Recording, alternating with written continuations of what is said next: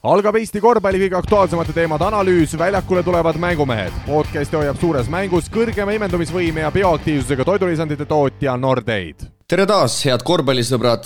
Mängumeeste korvpalli podcast tuleb sel aastal taas mõned päevad enne uue aastanumbri algust teieni, nüüd siis juba traditsioonilise aastalõpu saatega, kus võtame kokku ja paneme pingeritta kõik 2021. aasta meie jaoks olulisemad korvpallisündmused nii kodukamaral kui ka mujal maailmas. Korvpallikonsiilium, kes hakkab sündmusi järjekorda panema, on endiselt samas koosseisus. Minul nimeks Siim Raudla ja lugupeetud kolleegid Priit Vene ja Kristo Saage. Tere! Tervist! Olgu öeldud, et tänases edetabelis saavad järjekorda pandud siis selle aastanumbri just toonitan meie 3 hinnangul 15 kõige olulisemat sündmust ja otse loomulikult suurim rõhk läheb ikkagi Eestis toimunud hetkedele. Mehed, enne kui asja kallal asume, siis aasta 2021 teie jaoks korvpalli vaatevinklist, mis esimese asjana meelde sähvatab? No positiivsem kui 2020, et koroona vähem mõjutas ja saime rohkem nagu toimetada. Et Mänge on rohkem. Jah, mänge on rohkem ja ikkagi need liigad on nagu käima saadud ja see on kõige positiivsem, mis esimese hooga meelde jääb.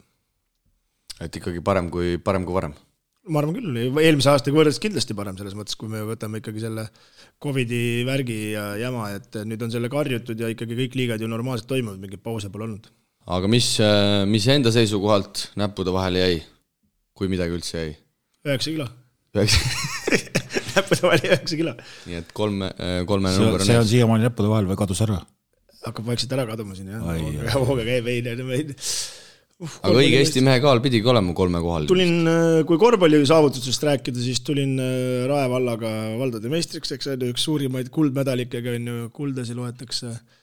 Siis tulin meie toidukaupadega nüüd alles eelmine nädalavahetus treenerina karikavõitjaks, et ikkagi on kulda karda olnud, et erinevalt teistel vist ühtegi kulda jäänud näppude vahel. Kas teil mõni kuld jäi näppude vahel kaassaatejuhid, vahet ei ole treenerina või mängijana?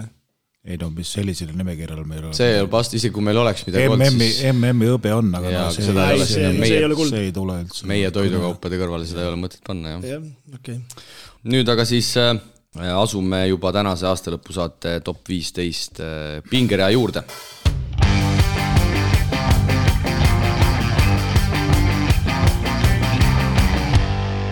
Viieteistkümnes koht siis meie järjestuses läheb Eesti korvpallikohtunikele. Ehk siis mitmed Eesti korvpallikohtunikud vilistasid siis sel aastal kas siis tippliigasid või tippturniire. Pean siis silmas suurturniire. Enne kui teile sõna annan, siis endiselt Aare Alliko Rain Peerandi siis Euroliigat, Eurocupi vilistamas, kusjuures Peerandi sel hooajal väga tugevalt Euroliiga rotatsioonis sees, kui eelmisel aastal pigem oli Eurocupis, siis sel aastal on vastupidi. Enamikes voorudes on Euroliigas olnud väljakul ja pigem need Eurocupi mängud on saamas juba meeldivaks erandiks. Mihkel Männiste, Tanel Suslov siis FIBA meistrite liigas, Mart Uuenrik ka FIBA sarjades, küll seal pigem madalamates ja Mihkel Männiste siis näiteks vilistas ka naiste Euroopa meistrivõistluste finaalturniiri ja kui me räägime 3x3 korvpallist, siis Alex Talisainen oli meiega koos U18 maailmameistri võistlustel, nii et ma arvan, et sobiv kohtunikud teemasse siia alguses kohe sisse tuua, sest et fakt on see, et ilma nendeta seda mängu ei mängita. No ikka ega aastaid ju tegelikult neid ju väga palju pildile ei saanud ja eks see meie korvpalli mure on, et kui meil ei mängi klubisid kuskil eurosarjades, siis kohtunikud ka peale ei saa, et praegu on nagu kuidagi läinud nagu teistpidi, et kohtunikud on jõudnud Euroliigasse, aga meil nagu võistkonda sinna veel küll ei küündi kuskilt, aga Champions League'is on koht olemas, vähemalt sellel aastal oli ja see kõik, need kõik asjad käivad omavahel nagu koos, et vaata, kui palju lätlase vilistab tegelikult. Et Läti satsid on kogu Euroopas peal, siin paar aastat tagasi meie omased polnud kuskil veel näha, aga nüüd õnneks ikkagi on saanud ja väga head pildil on. Ma arvan, siin on ainult üks põhjus, ma ei tea, kas nõustute või mitte, et see Kalev Cramo VTB ikkagi on nii palju kaasa aidanud, et meie kutti kutsutakse ka sinna vilistama ja karastavad ennast ja nüüd on ütleme need noorkohtunikud, kes siin ette Männisted ja Talisainenid ja need on siin ikkagi saanud nüüd mingi kogemuse ja natuke ennast pilti mänginud. Ja Suslov, Männiste ja Uuenrik siis saavad vilistada ka neid suurturniire, mida siis Alliko ja Peerandi selle Euroliiga ja FIBA sõja tõttu ei saa ja siin tegelikult ikkagi nendes akendes ka ju ka televiisorist vaadates nägime, et meie kohtunikud kenasti on rivis ja Suslov siis näiteks Bosnia-Tšehhi mängus ja Sloveenia-Rootsi mängus oli olemas männist ja vilistas Gruusia-Ukraina mängu, nii et need mängud annavad ka kindlasti kohalikele kohtunikele päris kõvasti juurde. Jaa, kindlasti annavad ja ütleme see Eesti-Läti liiga selles mõttes annab ka nendele noorkohtunikele, eks nad apse teeme me kõik ja eksimatud me pole keegi ja siin ongi lihtsalt selle närvikava kasvatamine ja oskus nagu käituda erinevates olukordades, et siin tihtipeale ikkagi ju vaata räägitakse, et vanematele mängijatele rohkem lubatud kui noorematele, see näitabki, et kohtunikel ikkagi peavad olema ikkagi mingil määral munad, et see asi kohe paika panna, et see noor või vana kohtunik, et aga nii ta on hetkel ja ma arvan, et tase on natukene ikka tõusnud, et küll ta tõuseb veel, aga võistkondi ka palju ja mänge on ka palju ja mõtle ise, kui nüüd Euroopas on, eks neid kohtunikule juurde vaja. Ja siin tegelikult kevadel said mehed vilistada ka nii-öelda otsustavaid mänge, kui Tanel Suslov oli siis FIBA Europe Cupi Final Four turniiril Tel Avivis Iisraelis, Mihkel Männiste vilistas naiste Eurocupi Final Four ja oli ka tegelikult naiste Euroliiga seal lõppringides täitsa olemas, nii et selles suhtes FIBA meeste seis ma vaatan, et on isegi parem, et Alliko Peerandi vilistavad küll ilmselgelt kõige kõvemat klubisarja ehk siis Euroliigat ja siis ka Eurocupi, aga see mängude arv, mis saavad nii-öelda FIBA mehed siis FIBA turniiride, klubiturniiride ja koondise turniiride näol, et see on tegelikult Priit tunduvalt laiem spekter. No jaa, aga minul isiklikult hea meel, et me ikkagi Euroliigas ka peal oleme, et see on ikkagi lipulaev ja kui me seal ei oleks ainult vibalt vilistaks, siis me oleksime ka väga ühekülgsed. Ja tegelikult Rain Peerandi, nagu siin enne ütlesin, on regulaarselt sel hooajal olnud Euroliigas peal ja nagu me nägime siin mõned päevad tagasi, siis Barcelona ja Unixi mängus ka ikkagi väga kõvas mängus tänasel päeval oli mees täitsa kohal.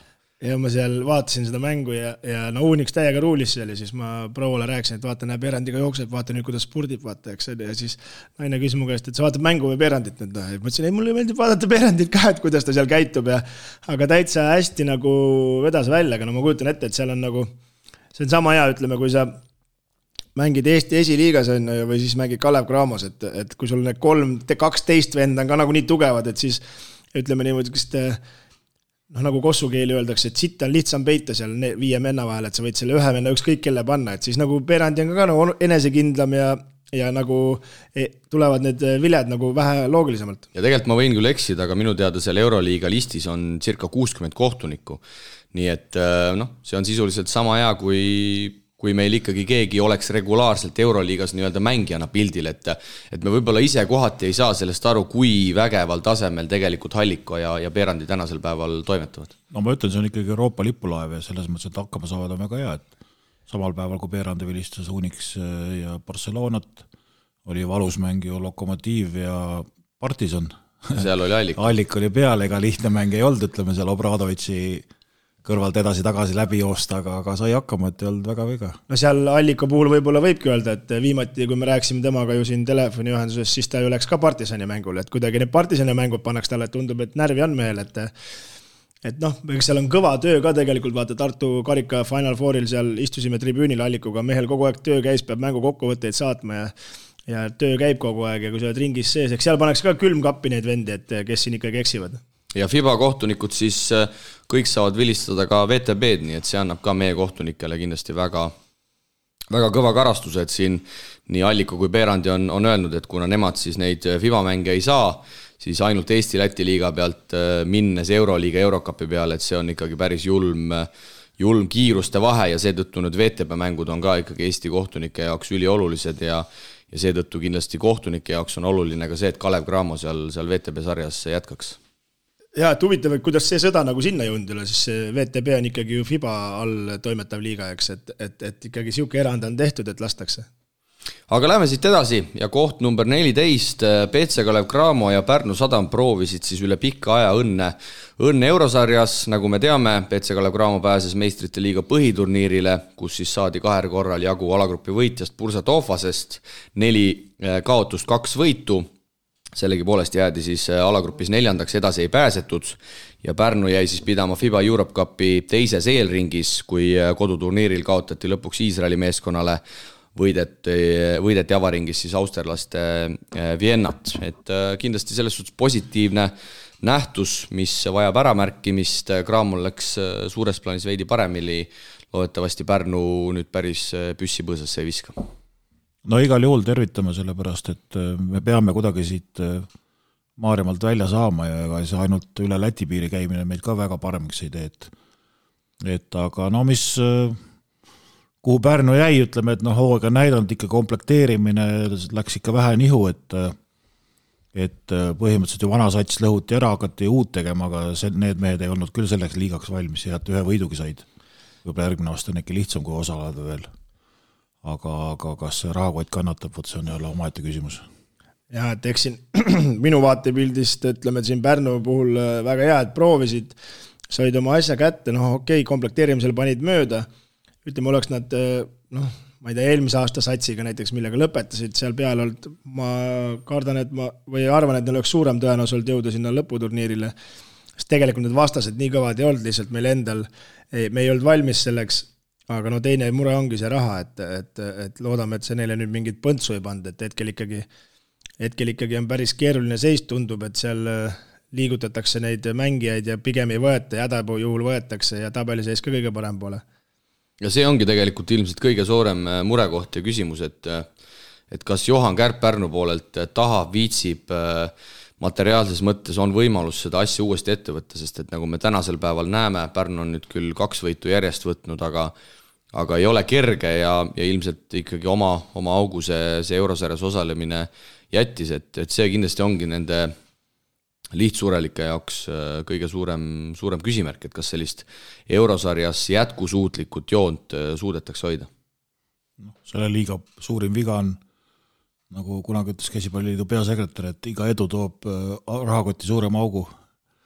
Et tagasi sa sealt midagi ei saa. Mitte midagi tagasi ei saa, ainult maksad trahve ja igast muid asju, et puhas osalemise rõõm. Just, aga teisalt, kui sa tahad häid mängijad enda võistkonda saada, sa pead rahvusvahelisi mänge mängima, et siis on selle võrra jälle lihtsam, aga jah, kõik on ikkagi rahakotis kinni. Kalev Cramo puhul ma ütleks, et nagu üli sümpaatse selle valikturniiri tegid ja võitsid selle ja see mäng oli ikkagi nii nauditav, et siukest krahhi nagu oleks esimesse poolde aastasse nagu tuli lõpuks ei oleks nagu osanud oodata, et alustasid ju alagrupi turniiri ka, ütleme Strasbourg oli tegelikult parem võistkond seal Prantsusmaal, aga ikkagi lõpuks jäi see 2 ja kes see pani Melson või Perri või kes see pani sealt keskjoont veel sisse ka, aga aeg oli läbi ja jäid 2 kaotasid. Kõik tundus ilus ja siis see Oostende kaotas ikkagi tegelikult minu silmis selle Kalev Cramo ikkagi tappis lõpuks ära, et nii seal Champions League'is kui ka siis VTB's ja hiljem ka Eesti karikas, et vaatame, kuidas sellest mõõnast välja tuleb, aga nemad peaks igal juhul mängima, nende jaoks ei tohiks olla nii suur kuluna. No kuidas me mehed tagantjärele sellele eelringile siin Saku Suurelis vaatame? Meeskond, keda finaalis võideti, siis uutena Juventus hetkel Leedu liiga 5, Bamberg, kes just Juventuse käe läbi välja kukkus, Saksamaa liiga 11. Et kindlasti me ei võta siin Cramolt midagi ära, aga kui kõva tasemega see hooaja alguse turniir siin Tallinnas oli, et kas Cramo selles suhtes tegi ilmselgelt õigesti, et ta tõi koju selle turniiri ja tegelikult mulle tundub, et vaadates tänavuse hooaja peale, siis vastased olid tegelikult ikkagi täiesti jõukohased. Koduturniir oli kindlasti õige käik, et mindi vabank ja see võeti ära. Need eelmängud on sellised, nagu nad on, et ega vastased ei tulnud ka kõige parema satsiga ja ikka koroonamured olid ju seal sees ja kõik mehed mängida ei saanud. Cramo muidugi selle turniiri suutis nii hästi mängida, et tekkisid juba hooajaks suured lootused ja ootused. Et see krahh nagu üsna ruttu nagu vastu tuli, näitab ikkagi ka, et midagi ikkagi on selles komplekteerimises nagu vähe viltu ja mõtteainet on kõvasti. Kahjud nad edasi saad, edasi oleks juba hakanud ikka boonused ja veel paremad satsid ja küll see rahvas oleks ka tulnud, aga hea on see, et nad said vähemalt 2 võitu, paljud jäid alagruppides ju viimaseks 1 võiduga, et võib-olla järgmine aasta saavad ilma eelringita äkki peale või kuskile kohe kõrgemale näiteks. see oleks ülivajalik, ma mõtlen, et siis tegelikult kui mina vaatan nüüd tagantjärgi targana nagu seda kvalifikatsiooniturniiri, siis minu jaoks kõige suurem üllatus oli, et see Juventus üldse finaali jõudis. Ja ma arvan, et Juventus tegi karuteene Kalev Cramole, sest millegi võrrast ma arvan, et Bambergi, kes me oleks tappa saanud. Bamberg oli tegelikult väga hea sats ja Juventus olid veel need koroonamured ja see eelturniir on siuke, et see teaks septembri lõpus, sa oled selle meeskonna alles kokku klappinud 3, siis ongi, kes lihtsalt üheks mänguks paremini valmis on, seal ju mingi taktikalisest nüanssidest palju rääkida, pärast me näeme, kuidas taktikaliselt on Kalevi mängijate tugevused ära võetud ja see kolmik pole enam teinud siukest mängu, nagu ta algus tegi. Ja näiteks siis kiirelt vaatasin järgi Mornar Parmel, kellega me ka sel turniiril mängisime hetkel ABA liigas siis alles 11.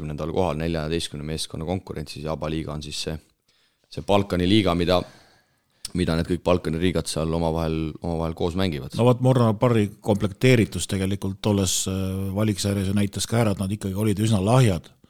Lootsime küll, et nad on tugevam võistkond, tegelikult nad on üsna lahjad ja tabeliseisja räägib ka sellest. Tahtsin just öelda, et kui sa nüüd lugesid ette, et kõik, kes siin eelturniiril käisid, et paras prügiämber oli, millest me kõige parema välja võtsime, et ega siin ju mingid tipsatse siis kokkuvõttes pole või siis oli kõigil see Tallinna turniir nii laastav, et ei olegi nagu jalgu alla saanud.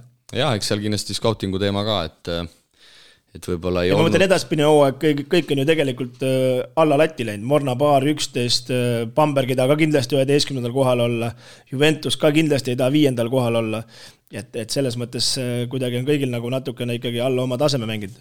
Jaa, aga siia 14. koha lõpetuseks siis loodame, et Cramo ja Pärnu Eurosarja teed jätkavad ja miks mitte ka mõni teine Eesti võistkond ei võiks sellele rongile järgnevatel hooaegadel astuda. Koht number 13 ja võtame ette siis olümpiamängude korvpalliturniiri ja olümpia siis lõpuks aasta hiljem ikkagi toimus Jaapani pealinnas Tokios ja mängiti nii 5-5 korvpalli kui ka 3x3 korvpalli, siis esmakordselt võtame kõigepealt ette ikkagi traditsioonilise saalikorvpalli ja Ameerika ütleks, et mitte küll väga kergelt, aga lõpuks selle turniiri ikkagi võitis finaalis Prantsusmaad 87-82 ja pronksi mängus siis Austraalia alistab Sloveenia 107-93. Oli mida vaadata? No oli ikka, väga vägev turniir oli, No Sloveenia oli kindlasti selle turniiri musthobune ja üks ägedam sats, keda ütleme jälgida Dontšitsile siis eelkõige.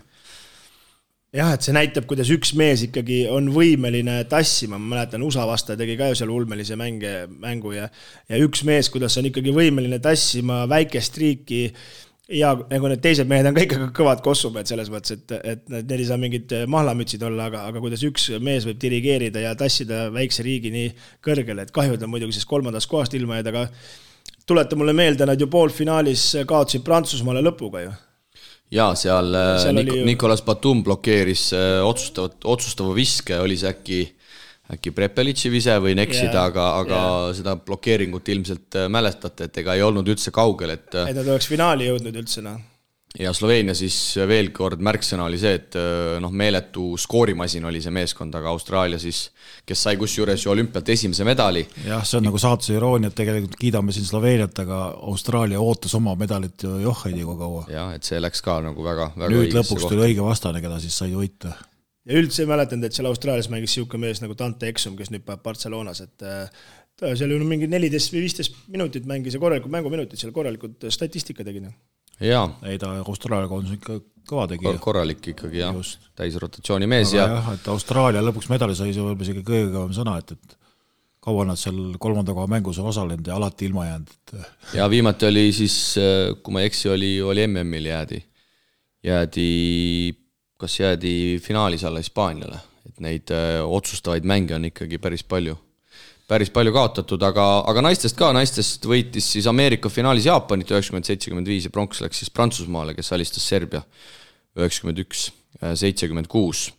Ja käime siis 3x3 korvpalli ka üle, mis siis esmakordselt olümpiamängude kavas oli ja kahjuks või õnneks peame tõdema, et meie kõige lähimad lõunanaabrid lätlased siis lõid finaalis Venemaa ära, kes küll Venemaa nime all ei esinenud, aga 21-18 siis finaal Lätile, pronks Serbiale, kes siis võitis pronksi mängus 21-10 Belgiat, nii et lätlased ruulivad. No lätlased on ikka kõvad seal, et tõmbasid ju puhta laua Lätis ka nüüd ju tänu sellele võidule, et parim korvpallimeeskond on 3x3 ja parim korvpallur on Edgars Krumits Valgast, et päris jõhker Läti parim korvpallur. Ega seal... Porzingis on Taisulegi. Ja mis veel nende meeste kasuks rääkis... Porzingisel medalit pole ju. Mis veel mehed nende meeste kasuks rääkis, oli see, et parandage mind, kui ma eksin, aga Läti kas üldse sai mõne medali olümpiat veel rohkem. Et 3x3 poisid sisuliselt pääsid selle Läti spordiolümpia üldsegi minu teada ära. Et kui sealt tuli, siis sealt tuli üks pronks või midagi tuli, aga minu meelest siis, kui kutid ära võitsid, siis ei olnud küll ühtegi medalit. Et see käis ka Eesti meediast läbi, et lätlased olid nii õnnelikud, et lõpuks vähemalt keegigi selle medali ära tõi. Aga nüüd ma lihtsalt täpsustan siia juurde, et nädal tagasi oli alles siis nii-öelda klubi korvpalli 3x3 finaal ja seal lätlased samas koosseisust siis mängivad Riia meeskonna nime all ja veerandfinaalis samale Vene satsile sisuliselt kaotsid, nii et ikkagi sellist täismängu neil sel looal ei tulnud. Jah, aga ikkagi teie olete 3x3 ikkagi rohkem kodus ja mis see nüüd teeb siis 5 aastat on siis kõva tööd tehtud, mille see Krumits sealt Valgast minema tõmmas 2015, siis tema hakkas ju seda asja ajama seal. Tänava korvpalli on nad kõik muidugi ennem mänginud, aga parimaks... See lugu hakkas pihta 2017, ma võin selle algusloo ära ka rääkida. Läti läks mängima EM-kvalifikatsiooni, nagu meie olemegi siin mänginud ja sisuliselt ikkagi võib öelda, et see sats klopsiti kokku, need samad 4 kutti ja kus juures ei olnud üldse kaugel, et nad sinna EM-il ei oleks pääsenud. Seal, kui mu mälu mind ei peta, siis seal oli mingi surnud ring ja nad lõpuks ikkagi sinna EM-ile pääsesid ja lõpuks siis kõigile väga suure üllatusena nad võitsid selle EM-i ära, lüües poolfinaalis kõigepealt Serbiat, kes oli valitsenud aastaid ja siis finaalis juba üsla kindlalt Sloveeniat ja ülejäänud võib öelda, et on ajalugu, ehk siis vastuseks sinu küsimusele 4 aastat ja toodi see kuld ära. Et ja Krumits on mul seal sõprade listis kaes ikkagi vaata, et see pärast seda EM-i siis sinu lugu siis ikkagi seda ikka tehaks täisprofiga, omad treenerid, saalid, värgid, särgid, papp on taga, ütleme nii, et siin meil ikka on päris raske neile hetkel järgi jõuda. Jaa, siin ongi see tegelikult case, et Lätis on see hea riiklik tugisüsteem ja ega väga palju ikkagi neid profisatse ei ole maailmas, kes nii professionaalselt saavad teha just finantsilises mõttes. Ja selle suhtes lätlased on väga heas seisus, et seal võib-olla mõned Serbia satsid ja mõned riigid veel, aga see annab päris kõva eelise, nagu sa mainisid ka, et ikkagi see ettevalmistus loeb ja kui sul on see täisprofessionaalne, siis reeglina sealt tuleb ka tulemus. No, paranda mind, kui ma eksin, aga minu teada Lasmanis oli ju Jurmala korvpallur ja pärast seda EM-i lõpetas profi korvpalli ära saalis. Aitas. Ja sest, et 3x3-ga sai rohkem raha kui selle päris korvpalliga ja nüüd ta ju valiti parimaks mängijaks ka. Jaa, selle klubiturniiri MVP oli ta siis põhiturniiri kõige väärtuslikum mängija. Ja seal klubiturniiril ka auhinnafond 2 miljonit, et ilmselgelt mees sai aru, et ei ole mõtet seal saalis tiksuda ja seda rütmi nii-öelda segada, aga naistest ka võitjaks siis Ameerika, kes oli sisuliselt koostatud siis naiste NBA mängijatest, finaalis võideti ka Venemaad, nii et Venemaa jaoks ka tegelikult väga hea turniir, 18-15, pronks läks Hiinale, võiduga 18-16 Prantsusmaa üle, aga igal juhul olümpiakosmehed oli vägev, ma usun, et olete nõus. No oli vägev, aga läheb veel vägevamaks, et kuna USA medalit ei saanud meestes, siis juba on kuulda olnud, et võeti juba otsused vastu, et hakatakse seda ka arendama ja järgmine olümpia Pariisis all minnakse juba täiega peale. 3x3 siis. Jaa, et seal, nagu ma ühes siin intervjuus ka Eesti meedia väljaandel ütlesin, et siis Lätil korrata seda võitu Pariisi olümpial saab olema ikkagi ülimalt raske, et kindlasti nad on ka favoriidid, sest et see kokkumäng ja keemia on selles mängus nii oluline, aga jah, Ameerikas on kõik meetmed juba kasutusele võetud, et sellist asja ei juhtuks, sest et nad ei saanud isegi mitte turniirile peale. Jah, aga selle asja juures on see, et 2017 mehed olid õigel ajal õiges kohas. Nad on 4 aastaga teinud siukse asja ära, et seal kindlasti töö käib edasi nüüd, kas nüüd olümpiamedaleid tuleb, aga õnnestumisi on olnud ja nad on kindlalt mängus sees ja korvpalliliit annab ka sinna raha ja rahvas tahab seda mängida, et see on nagu populariseerimise. Ja populariseerimise mõttes on ne vennad ikkagi mega töö ära teinud. ja vanused ka tegelikult nende Läti kuttidel on siuke alla või täpselt 30, et võib rahulikult seda Pariisi nende õnne on see, et Pariis tuleb juba 3 aasta pärast, üks aasta võidus. No Krumitsil pole juba 5 aastat ühte jalghold, et ja seda mängu kusjuures no võib-olla see Krumits enam ei mängi, aga jah, elu on näidanud, et seda mängu saab mängida tegelikult natukene hilisema jaani kui võib-olla ütleme saalikorvpalli, kus seda üles-alla jooksmist robustset on nagu vähem. Aga võtaks veel kokku, mis Pariisis tulemas on, et ametlikus bülletäänis on kirjas, et väljak tehakse 30 000 pealtvaatajat. 3-3. Jah. Nii et selline taseme tõus ja kui käisime EM-il Pariisis ja kohalikud mängisid, see oli ikkagi täis maja 3000, nii palju sinna vähegi mahtus, no see oli ikka triiki täis ja rahval läks ikka väga korda.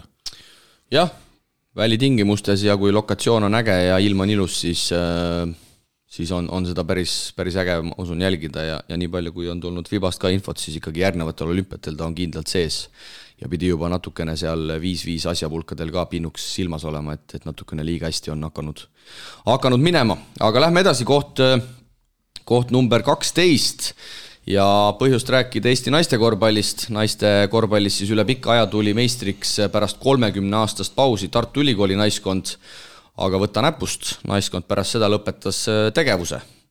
Ja viimati siis 91. aastal Paavo Russaku käe all siis Tartu meistriks tuli ja 18. aprillil oli siis viimane finaalseeria mäng 3-0 Tallinna Ülikooli võideti, aga päris kurioosne juhtum ikkagi, Kristo, et tuleb meistriks, aga sats läheb laiali. See on vana hea ütlus, et tuleb õigel ajal lõpetada, tipus tuleb lõpetada, et rohkem ma ei oska selle kohta nagu midagi öelda, aga samas, kui sa vaatad nende põhimängija asi läks ju Arizonasesse, eks, ja see oli põhimõtteliselt pool võistkond, eks, no ja siis teistel oli ka seal juba, no mitte ei taha nii öelda, aga parim enne oli juba põhimõtteliselt selja peal, on ju, et siis mida sa siis punnitad ja noori nagu naiste korvpallist tead on, peale ei tule, et siis on nagu päris, ma kujutan ette, et Toomas Liivakul oli ikka Toomas Liivak treener, eks, et tal oli ikkagi päris raske otsus, aga samas pole mõtet nagu seda pilli lõhku jääda, esiliigas ikka pead edasi. Ei, esiliigas ka mitte, minu teada need tüdrukud jagunesid laiali, osad mängivad seal Elvas, Timo Eifussi käel, osad on Luunias, nii et ikkagi mängupaiga seal Lõuna-Eestis õnneks leiab, aga jah, see tähendab ikkagi, et nad peavad mängima siis esiliigas. Läks välismaale ka.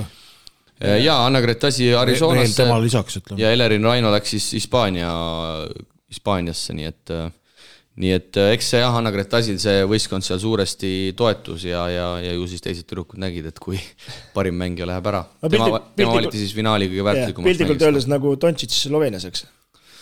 Jah, samamoodi. Ta oli lihtsalt naiskonnas. Aga kusjuures naiste võrkpallis oli ju peaaegu sama kurioosum see aasta, et TalTechi naiskond võitis ka kõik ära, mis võita sai ja pikalt oldi peatreenerita ja oli täitsa oht, et see naiskond ei mängigi kaasa, aga nemad siis lõpuks ikkagi noore peatreeneri sinna leidsid ja mängivad sel hooajal ka kaasa, aga jah, spordis ikkagi. No eks ta kandepind on õhuke ja rahakotid on veel õhemad ja ega populaarsust ju ei ole kuskil kogund, et see on niisugune reaalne elu. No suhteliselt keeruline ka ikkagi, kes ikkagi mingil hetkel ju hakkab pereelu elama ja kes läheb uue peika ja nagu keerulisem vaata. Aga ikkagi tuled meistriks ja sats läheb laiali, see on ikka uskumatu. No tõmbad korraliku peo maha Tartu vahel ja ütled kõik tipus lõpetad. Sest nii palju kui on kuulda olnud meeskonna peatreener Peterson Robert siis seda naiste asja vist ka seal toimetab ja tema oli ka täitsa nõutu, et oli teinud kõik endast oleneva, et see naiskond püsiks, aga kui naised ikkagi ütlevad, et ei taha, siis ei taha. Ju siis Robi ei oska nii meele äärega rääkida, kui vaja oleks olnud. Aga rõõmsamad toonid ka. Uus naiskond. Jah, asemele tuli uus naiskond, siis kui Tartu Ülikool lõpetas, siis Tallinna Tehnikaülikool pani naiskonna välja TalTech Nordeid siis ja kurioosum on see, et kui TalTech poleks tulnud, siis oleks peda üksinda jäänud, et kohe champion. Paned ennast kirja, võtad medali ära ja ootad järgmist hooaega. Sa ei võta mitte ainult medalid, vaid sa võtad karika kohe ära. Aga praegu ka, et ega kahe naiskonna vahel ei ole ka ametlik, ütleme, turniir, et ma ei tea, kuidas see lahendatakse. Nii auku kukkunud.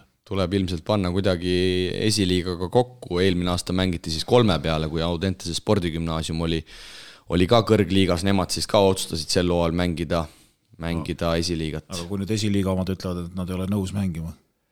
siis lähme laiali. Siis jäävadki medalid jagamata. Noh jah, aga samas ütleme TalTech vähemalt saavad seda Läti liigat või Balti liigat või mis see siis on seda mängida. Samas TalTech ikkagi väga võimsalt ju alustas kohe karikavõiduga, et on ikkagi ei tulnud lihtsalt osalema, vaid on korraliku satsi kokku pand, treeneriks toonud hispaanlase, abitreeneriks pikkade spetsialisti Ringmetsa, eks ole, et asi toimib, sealt hakkab pikkasi tulema varsti. Just, järelikult plaanid on ikkagi suured. Ei, no peavad olema suured, kui sa juba Ringmetsa palkad.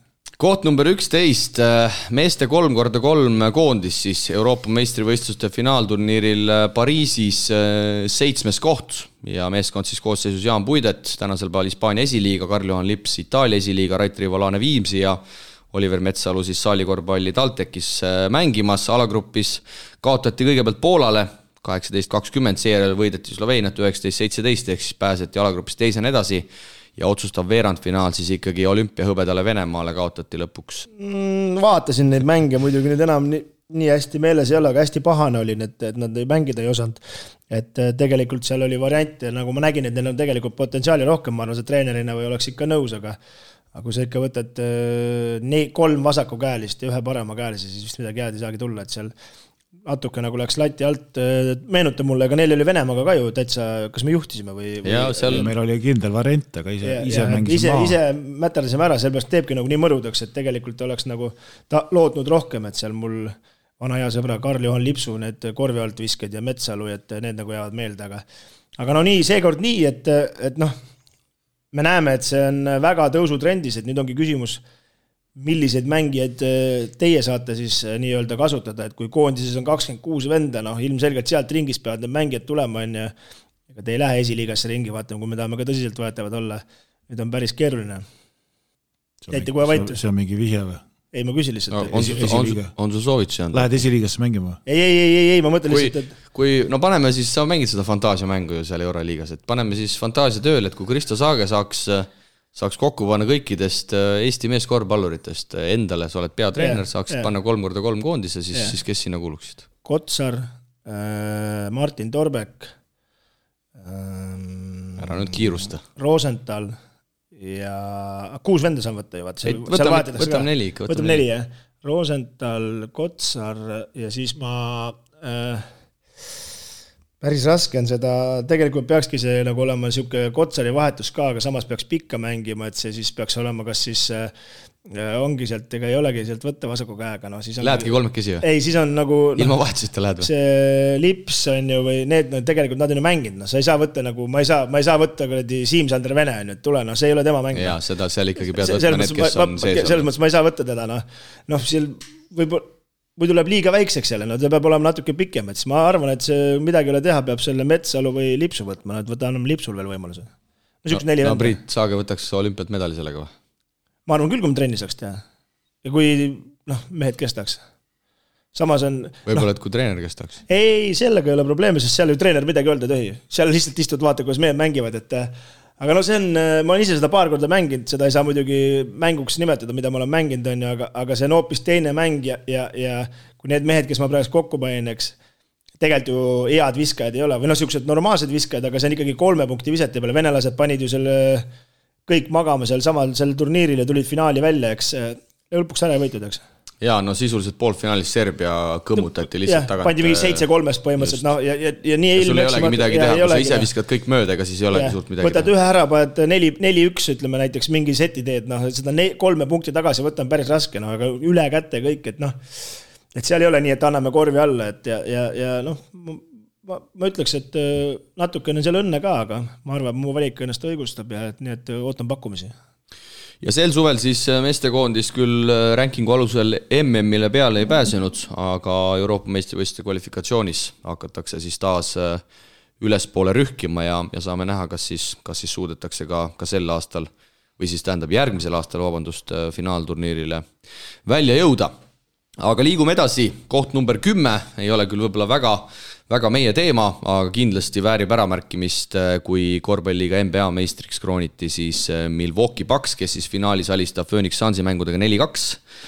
Kõige väärtuslikum mängija otse loomulikult kreeklane Giannis Antetokounmpo ja NBA-l siis tegelikult soliidne juubeli 75 hooaeg, küll ühendatud 72 mängu kõikidel meeskondadel ja alustati siis alles veidi enne jõulupühi 22. detsembril, 72 päeva pärast eelmise hooaja lõppu, nagu me teame Covidi tõttu, siis see järele mängitud mull lõppes kaunikesti hilja, NBA eksperdid, andke minna. Ma tõmban oma nime maha. Ega... No sina, Kristo, ikka vaatad, sul und ei ole ja sellest Kristo paneb topelt. Ei, ma olen sel aastal vaadanud, sa kontrolli fakte, muidu see 6 viga tuleb, lendab meile selga, kui ma siin midagi plähmerdan, et kas 3 Ante Komput mängis meil Walkie Box tulid meistriks või? Millegipärast mul on nagu meeles 2 oli kindlasti, et praegust on 2 neid seal enne. No sinna saatesse saab ka, ma arvan, neid kuulajakirju saata. Jah, et ma saadan sinna, aga mul oleks meeldinud, kui Phoenix Suns oleks tulnud meistriks, et Chris Paul ikkagi tegi fantastilist hooaega, tal meistritiitlit pole ja kahjuks või kas nad mitte 2-0 ette ei läinud ka Suns või midagi, seal ikkagi puterdas, seal lõpuks vajusid täitsa ära, aga no see Ante Kompu on ikka loom küll, ütleme nii, et see astub ju vabaviskijoonelt müta paneb ülevalt alla, aga no ma ei tea, ma selle Kossu austa ei ole, hetkel, mis sealt telekast tuleb, siis ikkagi täitsa plähmerdis, ilusti jookseid üles alla nagu maakonnaliigas, aga täpselt nagu pointi ei saa aru ja siis... Osad meeskonnad vist, ma ise ei ole, ütlen ausalt väga jälginud, aga osad meeskonnad mängivad vist ikkagi sellist loogilisemat. Ei no sel aastal Golden State, Phoenix Suns ka samamoodi, aga seal mingil hetkel nagu ütleme põhivennad antakse puhkepäevi, no siis on täitsa kaos. Aga Golden State sel aastal, see on ikkagi päris ägedalt paneb ja see Curry on ikka nii kuum, kui kuum olla saab, et vendel juba sel hooajal, ma ei tea, palju mänge on olnud vähe, aga 153 sisse loputanud juba, et muudkui ka rekordid kirjutab endale alla, et ega selles mõtted meil ei ole siin NBA peal passida. Priit, sa üldse ei vaata? Ega praktiliselt ei ole vaadanud küll, jah. Vanasti me ikkagi vaatasime rohkem, kui Iversoni mängisid, Priit vaatas ka siis oli äge, ma mäletan Mutombo ja Anno Tomberg pani ka selle NBA actioni käima, siis oli kõik maal telekas. Aga huvitav, et siis ta nagu kõnetas nagu rohkem, et eks siis olid noorem poiss ka ja natukene ei saanud võib-olla nendest asjadest nii hästi aru. Ei, ma arvan, et selle juures on see, et siis lihtsalt nii palju seda Kossu ei olnud, mille vahel valida. No sina oled, Priit, mõlemat aega näinud nii-öelda ikkagi juba täiskasvanud silmadega, et kas see mäng oli siis NBA-s ka tol hetkel ikkagi organiseeritum ja selline kvaliteetsem ja... Või ta on ikkagi kogu aeg suures plaanis tegelikult sama ma ekspert ütlen ära. Tegelikult, kui sa vaatad nagu tagantjärgi neid klippe või asju, no siis ega seal ikkagi mäng käib nagu indiviidide peale, kes mida suudab nagu teha ja me ju reaalsuses näeme, võtame seda samana, et Žalgirisse tuli mees, me ei saanudki teada, kas ta oskab korvpalli mängida, nüüd läheb NBA-sse tagasi, viskab seal kuskil mingisuguse nädala klipi näiteks ja nädal aega räägitakse, et oskus pani alles, aga tegelikult mängida ei oska. No viskab oma 10 punkti ära, aga seal on nii lihtne neid 10 punkte saada, et selles mõttes, et aga ma tahtsin tuua selle näite, et kui Curry tegi selle rekordi, ja siis võeti ju kõik intervjuud siin, Reggie Millerid, Ray Allenid ja Shaquille O'Neal ja Barkley oma Inside NBA-ga, ma vaatasin selle klipi ära seal, analüüsisid, ja siis Miller ütles, et sellel, kui mina NBA-s on viskas 5 korda 3 peale, siukest üles-alla jooksmist polnud, vaata, mäng oli kinnisem, jõulisem, nagu võib-olla oli põnevam vaadata, praegast ma ei jõua edasi-tagasigi vaadata selles mõttes, et nagu ja mulle meeldis see mäng rohkem, kui Shaq ikka seal Mutomboga möllas ja lõuga pani, et siis oli ikkagi äge, Rodman, Carmelo, Stockton, ma ei tea, ei oska midagi öelda, aga sa tead, et Stocktonid on praegust NBA liidrid, isa ja poeg söötudes, jah? Sellega olen kursis. Jah, üks on pannud 15 300, teine on 9, et keegi vasta ei saa praegust. Sellega olen kursis. Aga lähme edasi, jah. Sul on õige point ja võtame siit koha number 9 ja naiste rahvuskoondisele siis üle 7 aasta esimene võit, viimati siis 2014. aastal Portugali vastu, kui ma ei eksi koduväljakul, peatreener tol ajal Jaanus Levkoi. Ja sel aastanumbri siis 14. novembril tehakse asi kodusaalis Tehnikaülikooli spordijoones ära, kui võetakse tegelikult väga tugevat Suurbritannia naiskonda 72-69. No jõhker. Mina seda mängu ei vaadanud. Jõhker võit või? Ja ei, ma mõtlen selles mõttes, jõhker kuivalolek.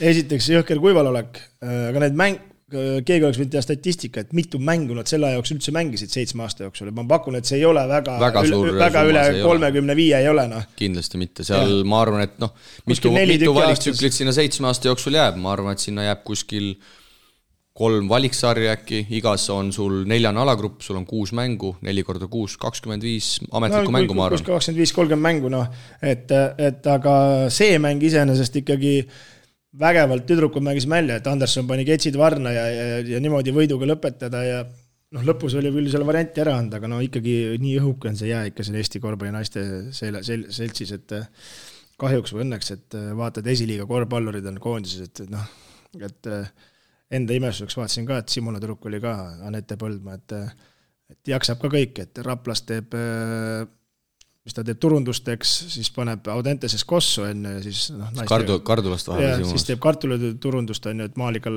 kõhud täis oleks ja siis paneb veel naistekoondises kossu ka, et satsi küll, mängida küll saanud, aga vorm oli seljas ikkagi loeb. Ekspert Priit. Priit oli saalis kohal ja ikkagi juubeldas 2 käega. Jaa, muidugi. Me tegime pärast intervjuu ka selle meie sõber Parkoneniga, et ütles, et ega nüüd nii ekstaasi ka tasu minna, et ikkagi võit on ilus, aga ikkagi pikk tühja maad ja palju tööd on ikkagi, et selle asjaga nagu regulaarselt hakata nii toimetama. Aga Korvpalliliidu president lubas ja meie tema sõnu usume, ega see pole meie asi. Aga ühte võime vist Priit öelda, et mängitakse sellist tänapäevast korvpalli ikkagi. Ikka oli ja ilmingud olid sees, et välistreenerid on ikkagi toonud meile sellist Euroopa taset nagu ja täitsa korralik joonis oli ja võit tuligi selle pealt, et asjad olid nagu paigas ja kohati nagu Inglismaa jooksis nagu vastu seina ja kuigi neil olid nagu individuaalselt võib öelda kõrgemal tasemel mängijad ja pidi nagu parem materjal olema, aga teinekord näed juhtub, et ega ei ole kõik nii prognoositav. Pall on ümmargune. Ja uued treenerid siis koondisel lätlane peatreener Kaspar Smajenjeks, abitreenerid siis hispaanlane Sergio Cubero Rico, kes on siis TalTechi naiskonna peatreener samuti ja meie poolt siis Marko Parkonen, aga kõige kurvem on see, et aasta aega peab uusi mänge ootama, et siin on kahes mõttes hea asi, et saab aasta aega vastu rinda taguda, aga samas pead uut õnnestumist vähemalt aasta ootama veel. Jah, et siin tegelikult Tartus oli see turniir, seal üleval oli söömine, siis naiskonna treener oli seal, siis Priit võttis kohe pihtide vahel, algust ehmatas ära küll, et mõtles, kes see koll siin midagi küsib, aga vene keeles rääkis, ma natuke sain aru, aga täpselt ma ei saanud arugi, ta vist kohe esimese hooga küsis 3x3 koondise jaoks. Priit tahtis 4. saada? Ei, Priit ütles, kuule 3x3 koondis, palju sul need teeme siin turniirid, värgid, sellest ma sain aru, nagu ehmatas ära, aga pole hullu, küll tarjub meiega. Koht number 8. Viimsi meeskond võidab Saku esiliiga kõigepealt kevadel ja liitub siis sügisel Eesti-Läti liigaga ja võidetakse siis mai lõpus esiliiga finaalis Kadrina Karusid 79-74 ja igati loogiline samm. Ja ütleme nii, et vaadates tänasel päeval tabeliseisul otsa, siis isegi natuke müstiline, ma ütleks, on see edulugu olnud. Selle kohta võib öelda, et jumal tänatud, et kohtunik eksis nagu, et muidu neid siin ei oleks, et sa ju mäletad, Estiko võtsid poolfinaalis ründaja veaga 3 ära, et Aare küll seal jaures ja näitas igasugu asju, aga seda 3 ei oleks olnud, ei oleks nad finaali saanud ja Karusi võitud. Finaali ma ise kommenteerisin ikkagi täielikult olid üle, lõpus läks korra ärevaks, aga seal Kadrinal põhimõtteliselt varianti polnud, et ja nüüd, kui me näeme, mis on selle poole aastaga juhtunud ja ka nüüd seda viimast mängu Raplaga, et palju neid mehi neil puudu peab olema, et nad ikkagi kaotaks, et ikkagi päris müstiline, kui Rapla suutis selle mängu kaotada. Aga mul on küll väga hea meel, et üks sats on juures, tundub, et väga üle oma võlli ei panda, tahetakse ikkagi pikemalt püsida ja eks see võtabki aega aastaid, et sealt midagi veel oma kasvandike juurde tuleks ja seda mängutunnetust saada, et hetkel 5+. Ja mis kõige olulisem, Priit, ma arvan, et üks süsteemne klubi on juures, et on nii püramiid, on saal, on turundus, on pealtvaatajad, on fännid, et ma just rõhutaks, et on üks stabiilne süsteem. Ma just tahtsingi öelda, et organisatsioon nagu võitis, et see esiliiga võiduks, eks seda keegi ära ei võtta, see on ka tähtis, aga eks ole aja küsimus, millal nad tulevad, seda juttu oli tegelikult ju paar aastat juba siin liikunud. Aga jah, head see tuli ikkagi lõpuks ja nad on ju täiega sisse tulnud ja nagu Kristo ütles, et kõrget mängu mängivad omade meestega, nii et ma arvan, et ega ilma toetust ei saa, see on ka selge ja tuleb võtta neid välismängijad ja kui keegi alati küsib, et miks need välismängijad vaja on, siis ikkagi nad toovad teistsugust kultuuri, teistsugust tööetikat, nad on profid. Kas meie meester ei oleks Sakise pealt või Äärise pealt õppida midagi? Ma arvan küllalt, et trennis õppida selle. Ma arvan, et siin Jörgen Rikberg juba peab rohkem jooksmas käima, et üldse Äärrisele järgi jõuda või mõelda, kuidas seda kinni võtta. Täpsustan edasi suvideks. Jorgen, okei. Ja aga Eisel on kindlasti õppida ja viimane mängu Raplaga näitas Saakis esimene veerand kukkus välja. Kui nad poleks pool aastat Saakise kõrval seal möllanud, need allorgid ja kõik ülejäänud sündid ja ikkagi, uskumatu ja ma arvan, kui ma ise oleks korvpallur mingi 20-aastane ja Viimsi teeb mulle pakkumise, siis kui ma vaatan organisatsiooni, siis ma läheks igal juhul. Kas 8 meeskonda on paras praegu Eesti-Läti liigas või on seda palju, on seda vähe? Kui me vaatame oma mängijate valikud. No ega meil ikka rohkemat ei ole küll kuskilt võtta. Rohkem pole me kindlasti võtta, et 8. Aga kui keegi ära kukub, oleks ka kehvasti. Et 8 on paras? No jah, selles mõttes, et hetkel küll. Ma arvan, et see 8 on selles mõttes nagu hea juba, et ütleme, 6 eristub, suudavad teha, ütleme 5 suudavad stabiilse asja ära teha, eks? Enam-vähem. No näiteks nagu sel aastal Cramo, Taltek, Viimsi on muidugi üllatus, aga üllatus ikka tuleb, tema oleks selles Rapla, kes meil veel Pärnu, eks, nemad suudavad oma asja ära teha, siis iga kord on üllatus Muna, Tallinna, Kalev, Tarvas, Tartu peab ka ju sinna jõudma, aga alati on tõusjaid ja langeid. Tartul vähemalt organisatsioon paigas. Ei, seda küll, jah. Et mina arvan, et nemad peaks ka mõtlema selle FIBA Euroopi peale, aga neil on juba see oma sari, et vaatame, kuidas see läheb, et seal neil läheb praegust hästi, et aga ei, 8 on okei, las see üks võistkond olla, las see olla Tallinna Kalev, võib seal ka Tarvas, et aga kos peab käima ja las nad võitlevad nagu. No peame olema vast õnnelikud, võrkpallis on hetkel 4 ja see on ikkagi päris nutune seis. Et peaasi, et see regionaalsus säiliks ja ikkagi igas kantsis asja aetakse, nii et siit jõudu jaksu kõikidele just nendele väiksematele linnadele, kes seal Raplas, Pärnus ja Rakveres ja mujal seda kossu asja ajavad, et seda jaksu ikka jätkuks, kuna nii väikses riigis ikkagi fanaatikutele see asi peamiselt toetub. Aga koht number 8 ja PC Kalev Cramo võidab siis 1 aastanumbri sees 2 korda suurklubi Moskva CSKA 7. veebruar, võõrsilt 107-102, Markus Kiin 26 silma, Moris Kemp 24, need on juba meie jaoks minevikumehed, Jõesaar 21 ja 1. november Saku Suurhall olin ise tunnistajaks 67-56, skoori mõttes 2 täiesti eriilmelist korvpallimängu. Ma ütleks, esimest mängu mäletan, me ju kommenteerisime jälle ja ma ütleks, et esimene võideti ja teine oli ikkagi CSKA enda täielik black. 56 punkti, seal vist tehti mingi statistikat ka, et millal viimati. 56 punktideks, aga kuule, sa ei saa profi korvpallurin siukeste nägudega tulla, Clyburn oli siukse näoga, et milleks ma seda mängin, ärges pane üldse, tuudiselt kõige korralik ämber, ma ütleks. Aga ega Cramolt seda võitu keegi ära ei võta. Ja, mis meil sellest? Nii need päevad on ja... Aga suur saavutus igal juhul, Edetabelis 7. koht. Jõuame järgmise koha juurde, siis on ju teada, et võib ka vastupidi minna.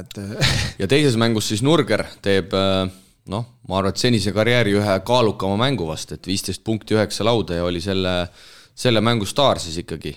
Ja see oli siis see mäng, mille pealt mina Rauno mängumeheks ristisin ja loodetavasti see nii ka jääb. Kuni Murphy ära oli, siis tuli Murphy tagasi, oli jälle kuskil kesapõllul jooksis ringi täpselt aru ei saa, mis tegema peab. Viimane mäng jälle Toofase vastu, mis midagi lugenud, Stelmar hakkas ka normaalselt vahetama, jälle Rauno oli mängus. Et saa siis aru, et peaks ta enda käest ilma nagu siis intervjuute küsima, et nagu mis toimub, et äkki siis räägib ära ka. Aga võimas igal juhul ikkagi 1 aastanumbri sees võita 2 korda Euroliiga ühte peafavoriiti Moskva CSKA, et see, kuidas nad häälestavad ennast või ei häälesta, see on täitsa kama kõik, sest et nagu sa mainisid, me ju kommenteerisime seda veebruari mängu ja tegelikult sai ikka päris hea peapaugu küll sellest kommentaarist. Ei, see oli äge mäng, seal oli ikkagi CSKA püüdis teha kõik, mis ta suudab, aga ta ei saanud lihtsalt vasta. Kalev Cramo oli parem sel päeval. Ja võõrsil sott 7 panna CSKA-le, see on ikka omaette saavut. See oli viimane veerand, et pandi 38 või? Oli midagi samasugust.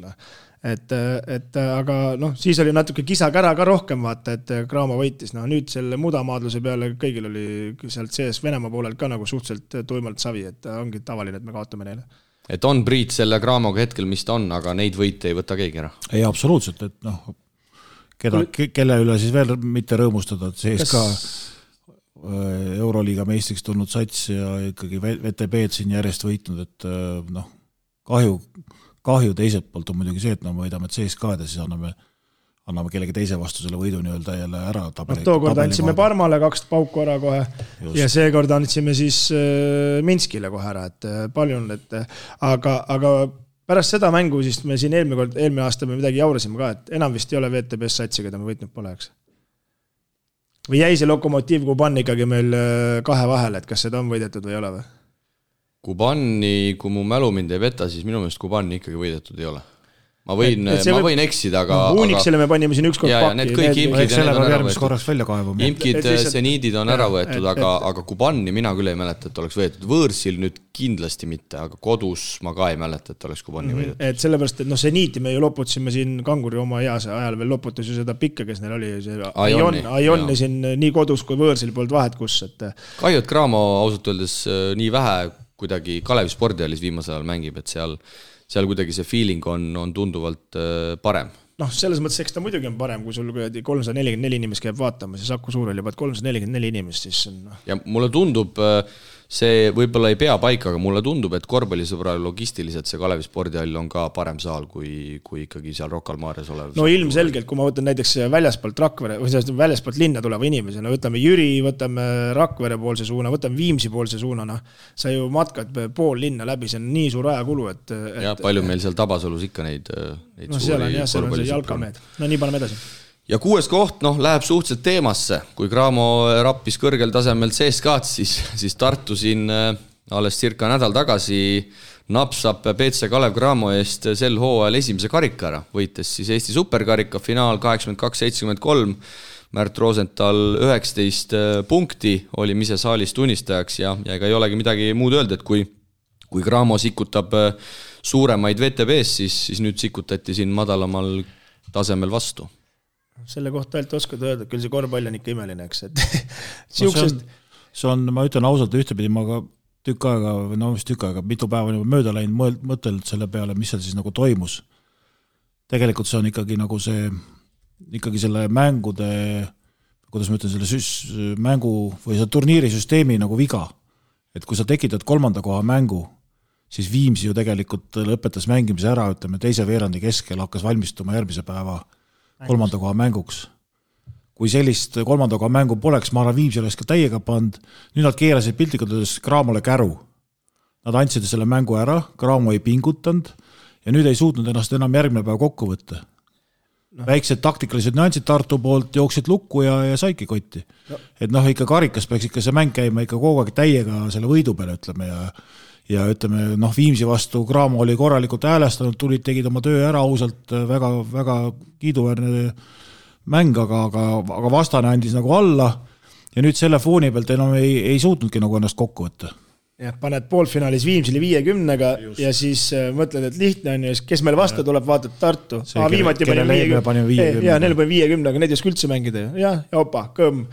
Ja Tartu siis saab esimese karika finaalis kätte, aga tulles selle süsteemi peale veel tagasi, siis natukene naljakas ikka küll, kui mingi meeskond hakkab mingid mängijaid säästma või hoidma, see ikkagi näitab, et see ei toimi. On ikkagi vildakas, et sellist asja ei tohiks olla karikavõistlustel. Karikavõistlustel käib mäng võidu peale, kes saab karika. Et hakatakse poolel mõtlema, et ma seda meest ei pane, et ma säästan homseks. Aga nii läks ju tegelikult. Ja täpselt, aga seda ma räägingi, et see natukene muudab seda asja ikkagi naeruväärsemaks. Aga samas üks asi nagu on minu arust nagu ajuvaba, eks.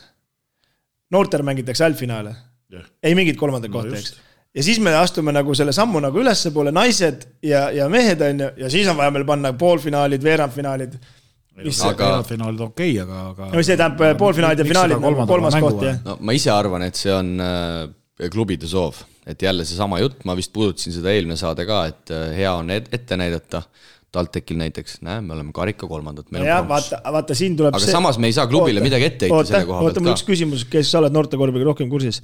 Aga kas noored mängivad poolfinaali 2 parem või? Ei, neutraalne või selles suhtes mitte neutraalne väljak, aga nad mängivad siis vaheldumisi, et üks voor on ülemise kodus, järgmine voor on ütleme siis alumise kodus. Iga kord mängivad ühe mänguni? Okei, siis meil võiks ka nii olla, et aga me võiks seal ikkagi suuta, nagu me oleme siin rääkinud, nagu Priit räägib oma päris korvpallis, kuidas kõik paneb Copa del Rey'd ja Itaaliad ja kõik panevad, et me võiks ka ju siukse korvpalli nädalavahetuse teha, et ma arvan, et kui see koroonavärk nagu vähe kinniegi nagu normaalselt ära kaob, et siis tegelikult võiks korralik korvpallipidu olla, ütleme seal Tartus ja oli äge tegelikult. Et ja neid kohti, kus Eestis teha seda korvpallipidu on küll, ma arvan. Sa jäid rahul nädalavahetusega? Ei sain targemaks jälle ja jällegi mõned kogemused juures ja siin treeneritelt erinevalt õppinud, et saan ka ju kasutada neid, eks. aga ma usun, et see karikas läheb mingil määral reformimisele, ma loodan ja usun, et järgmisel hooajal ikkagi need teise liiga satsid enam meistriliiga omadega ei mängi, et nendel mängudel ei ole kummagi poole jaoks ikkagi tänasel päeval sisuliselt mingit mõtet ja miks mitte mängida välja suurkarikas ja siis eks ta kunagi sellepärast ära lõppeski, et enam lõpuks keegi ei registreerinud. Et mõned aastad tagasi oli sama seis. No, vanasti oli see etteviskamine, seal ikkagi mingeid üllatusi on aja jooksul toimunud. No seal oli, mäletad, Aivar Kuusma, mis treener ta oli siis? Rapla treener ja siis seal pidid tehke trenni. Viimsiga läks mängima. Vot ei mäletagi, mis sats seal oli. Pirita spordijoones mängisid igatahes Viimsi enda saali, minu oli Viimsiga. Siis ta seal ütles, et kuradi klaunaat see siin toimub, et tehke trenni ja mis ette viskamised ja asjad, et noh. Eks ta natukene tuleb nõustada, eks ta natukene omamoodi asi oli, aga nüüd seda enam ei ole, aga liigume mehed siit top 5 edetabeli juurde ja 5. koht siis noormängi Henri Veesar, kes on siin nüüd rahvuskoondises ka oma debüüdid juba ära teinud, tuli siis noorte Euroliiga võitjaks ja teine noormängija siis peale Siim-Sander Venet, kes siis selle tiitli saab ja võidetakse siis Madridi Reali U18 võistkonnaga noorte Euroliiga finaalturniir, kui finaalis alistatakse lisajärel kange konkurents Barcelona 81-78 ja Henri siis 1,3 sekundit enne normaalne lõppu siis korvi alt tabas viske, mis viis üldse mängu lisaajale ja Veesaar siis selles finaalis 29 minutit, 9 punkti, 9 lauda ja oli ikkagi väga olulises rollis Barcelona poolt näiteks tänasel päeval siis Jasikevituse käel olev Caicedo 25 punkti, 11 lauda, nii et seal neid prospekte oli kõvasti. Mäletad sa, Priit, palju Siim finaalis punkte viskas ja kellega nad seal mängisid omal ajal? Ei mäleta, kellega mängisid? Pani palju. Aga võitsid, selles on mul ju õigus. Ja võitsid ikka, jah. Ikka võitsid. Lebalt. Salgrisega ta oli aasta noorem ka veel. Salgrisega no Henri oli aasta noorem. See oli neil see Henri on ka aasta noorem, aga Henri saab järgmine aasta veel. Kui nad Real peale saab, siis saab veel proovida.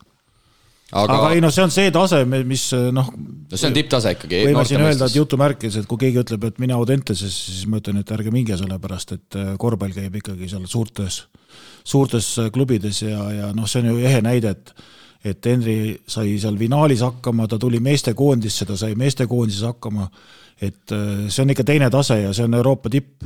No jaa, me võime võtta, koondiste tasemel kindlasti Euroopa meistrivõistlused A-divisjoni võit absoluutselt teine asi. Aga klubi tasandil ikkagi saavad ikka tugevad järjekasvad kokku ja nagu sa ette lugesid, et Barssas on reaalne mees, kes ju mängib tegelikult juba meeste vahel, et see ongi see nagu see, millega eelmine saadega ütlesime, et mis eristab Barssat Reali, ütleme, et neil oma kasvandikud tulevad peale, oma süsteem töötab ja see iga klubi jaoks see võit Euroliigas on ka väga tähtis, rääkimata siis Eesti mehe jaoks. No ja siin see Caicedo juurde tullus, see ju visati alles nüüd Unixi vasta ka vette juba teisel veerandajal ja vennal on selge roll ja ta peab sellega harjuma mõned ajad, aga Veesari juurde tagasi tullus ikkagi selle Islandi mängus, kuidas ta avas pealtpanekuga selle oma üldse skoori rahvuskoondises, et siis Islandiks, aga siin pullkuju on siin ikkagi 3-4 aastat veel lihaluudele ja see on ikkagi kõva karastusega. Need mängud, mis ta mängib regionaal 4. liigat või? Hispaanias on niisugune süsteem, et seal ei ole et sa saad tuublit kõrgemale tasemele panna, see eba ongi kõige lähem, mida nad saavad kasutada, see on 4. liiga. Jah, et aga seal on ka kindlasti on ega neil väga kergelt seal mängivad teiste suurte klubide järgkasvud ka, et seal ikkagi seda taset on ikka tema jaoks kõvasti, 17-aastane maailma ilm. Et kui meil on siin räägitud, et kuhu minna ja kas minna, siis seda me võime küll öelda, et kui Madridi Real kedagi kutsub, siis andke minna. Absoluutselt igal juhul. Real või Partsa või kutsuvad sind, siis ei ole üldse küsimust. Et isegi kui just Kossumest ei tule, siis see on ikkagi siuke kogemus, mis sealt kaasa tuleb. Kuule, Salli isegi ütles, et kui ikka Partsa kutsub, tuleb minna Türgist ära, mis sest, et kõik vihkavad. Yeah. Aga mõtleme natukene Veesaare tuleviku osas ka, siin on olnud päris kas nüüd paika pidavat juttu, aga et ikkagi Ameerika, ka see Ameerika üliõpilasliiga, mis te arvate, eksperdid, kas see sobib talle, kas on varianti, et teda seal ei tehta nii-öelda selliseks, kuidas öelda? Liiga puiseks. Kate alla, sinu asi on kate alla, eks, et mis te arvate? hetke keha vaadates paar mängu ma olen siin nüüd näinud, televiisor näitab ju nüüd ka NCAA mänge ja see on ikkagi lastevõistlus, et mina enda asemel, kui ikkagi talle Real pakuks nagu korralikku lepingut edaspidiseks ja isegi mõned laenuvariandid, siis ma ei mõtleks selle Ameerika peale.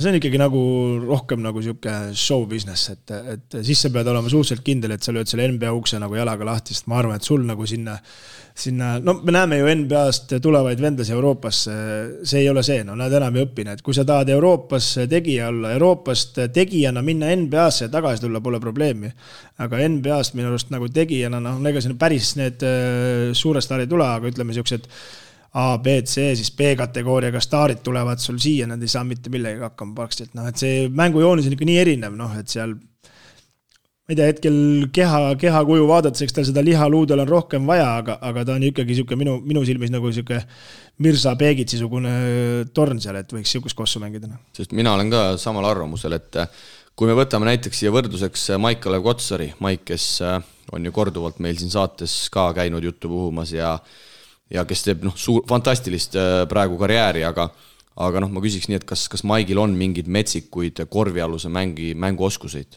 Tegelikult ju ei ole. Maigil lihtsalt oli see, et tema algtase, ütleme võrreldes Hendriga ei olnud nii kõrge. See on nagu teine loogiline käik, et võib-olla tänu sellele ei üldse ellu. Ja ta on metsiku töövõimega, aga et ma just viitan sellele, et minu meelest need pikad eurooplased, kes sinna ülikooli liigasse ikkagi satuvad, teil oli Priit Tartus ka ükskord üks rootslane, kes oli samamoodi seal, pandi lihtsalt katet panema ja alla rullima, oli vist see Engström äkki. Ega ta väga rullida ka osanud, me nägime kõvasti vaeva, et hakkaks rullima. Ühesõnaga tookord, kui ma sinuga rääkisin, see oli ka see jutt, et oli jube lootustanda Big Boys, aga ka seal Ameerikas lihtsalt pandi ühte, ega seal ju väga kedagi ei huvita, et kes sa oled või kus sa tuled, et me nüüd hakkame sind hirmsasti arendama, et mina arvan, et seda vaadates ka Henri, kui satuks Euroopas mõne hea treeneri käe all, et see oleks võib-olla isegi palju. Seal on ikkagi võtame kas prantsuse satsid praegu mängivad ju.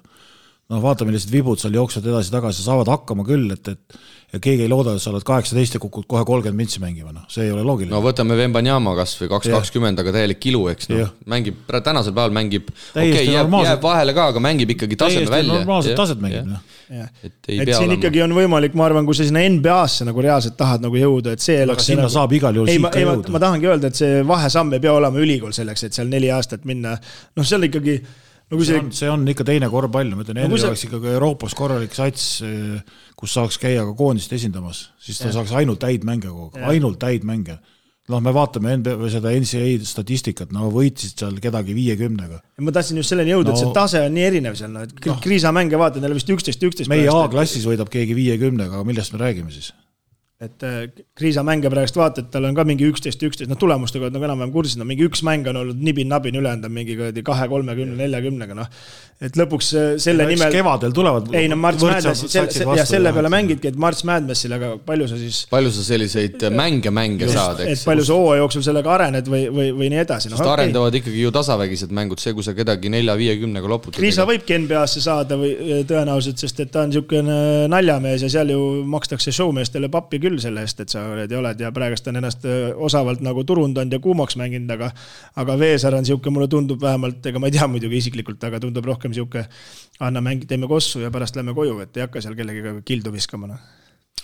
Koht number 4, U18, 3x3 noormehed võitsid siis Ungarist maailmameistrivõistlustelt hõbemedali, koosseis Ken-Marti Reinart, Markus Einagron, Oliver Pere, Markus Ladoga, kaotas siis finaalis Ameerika Ühendriikidele teistkordselt sel turniiril 14-21, igapäevaselt meil korvpallis rahvusvahelisel tasemel medaleid ei tule, vahet ei ole, mis formaat see on, nii et parajalt siis koht number 4.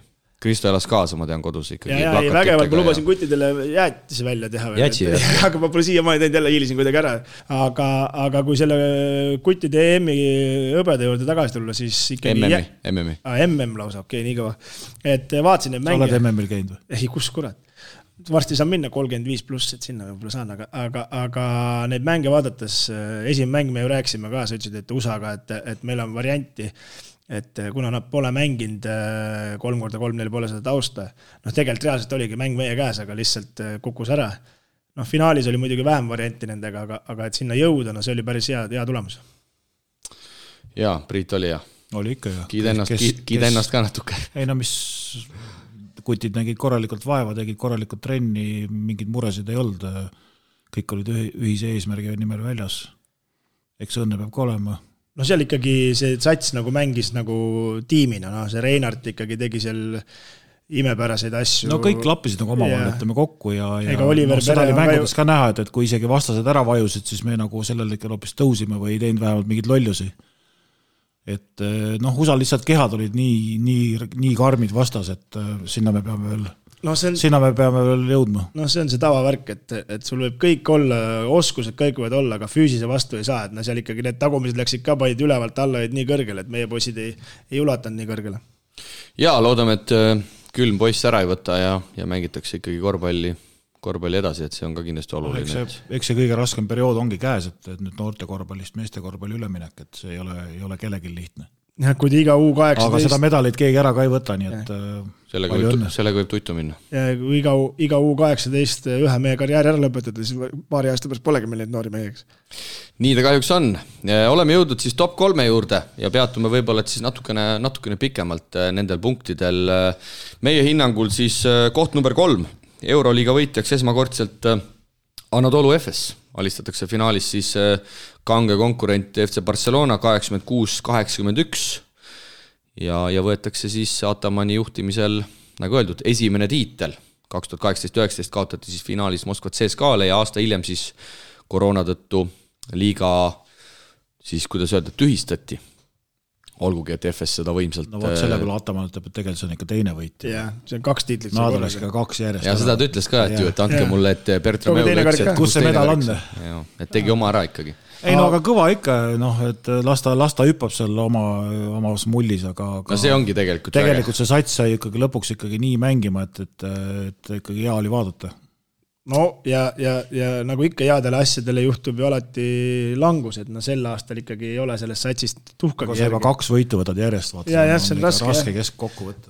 Aga seda finaali hetkel ei meenu, aga nii palju kui meenub, siis ega seal mingit varianti Barcelona ei olnud minust, et kogu aeg oli ikkagi ju Anadolu ees ja see tagaliin seal... Sa lugesid Ataman intervjuud kuskilt? Ei lugenud. Ei, ma mõtlen, siis mulle meeldub, et nad rabelesid küll. Ei olnud variantigi muidugi, kindel 5 punktil nutt. Ei, no see tulemusega alati ei peegelda. Ja, nii oli Kristo. Ja serblane Vassilja Micic nii põhiturniiri kui Final Fouri MVP, ehk siis Micic tegi vanale treenerile Šaras Jassikevitsusele ja väikse Niina Nipsu ka veel siia lõpuks. Jah, aga sel aastal jälle ei tule välja, et siin hakkame viimasest mängust pihta, kuidas Svesta ikkagi ise andis mängu ära. See oli karm. Kalinits puterdas ära. Täitsa nagu kipsis oli ja on see Anadolu hetkel ja neil oli nii hädas seda vaja, nüüd on põhimõtteliselt pääsnud pool hooaega 9-9 50 prossa peale, aga ikkagi 9-8 Kristo. 9-8 üle 50 siis ikkagi. 8 koht kindlalt praegu Barcelonaga play-offis kokku. Jah, aga vaatame, et ega see selles mõttes, et ega ajalugu ei muutunud, mis see oli siis, et põhiturniiri võitja pole kunagi võitnud, aga Partsa paneb jätkuvalt samas rütmis, et tahab põhiturniiri võita ja jälle vist ei taha tiitlit võita, et äkki laseks kellegi ette. Eks see tuleb ka iga päevaga ikka lähemale. Et see ükskord juhtub nii, jah. Et Euroliiga on äge. Ja pronksi mängus siis Final Fouris Milano alistab Moskva CSKA, nii et järjestus siis FS Barcelona, Milano CSKA eelmisel hooajal ja see hooaeg tõotab tulla vähemalt sama põnev. Koht number 2, BC Kalev Cramo võitis esmakordselt Eesti-Läti liiga ja Eesti-Läti liiga 4. hooaeg on hetkel siis käsil. Esimene hooaeg 18-19, Ventspils võitis Saku Suurhallis, mäletame finaalis VEF-i. Cramo oli napilt tänu Kristjan Kitsingu lõpuviskel üle Ogrest. Järgnev hooaeg COVID-i tõttu jäi pooleli ja eelmise 3. hooaja võidab siis Cramo Riias. Finaalis VEF-i, pronks Ogrele, kes võitis siis Raplat. No ka kindlasti suur sündmus ikkagi Eesti korvpallifännide jaoks.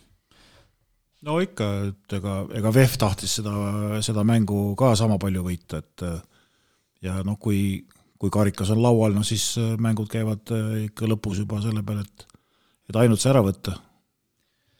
Jah, et siin põnev selles mõttes, et saime selle võidu kätte, 3 karikat laual, Graamo võttis kõik karikad ära eelmisel hooajal, eks, et nii Eesti karika, Eesti meistritiitli kui ka siis Eesti-Läti liiga, sel aastal 1 on juba läinud.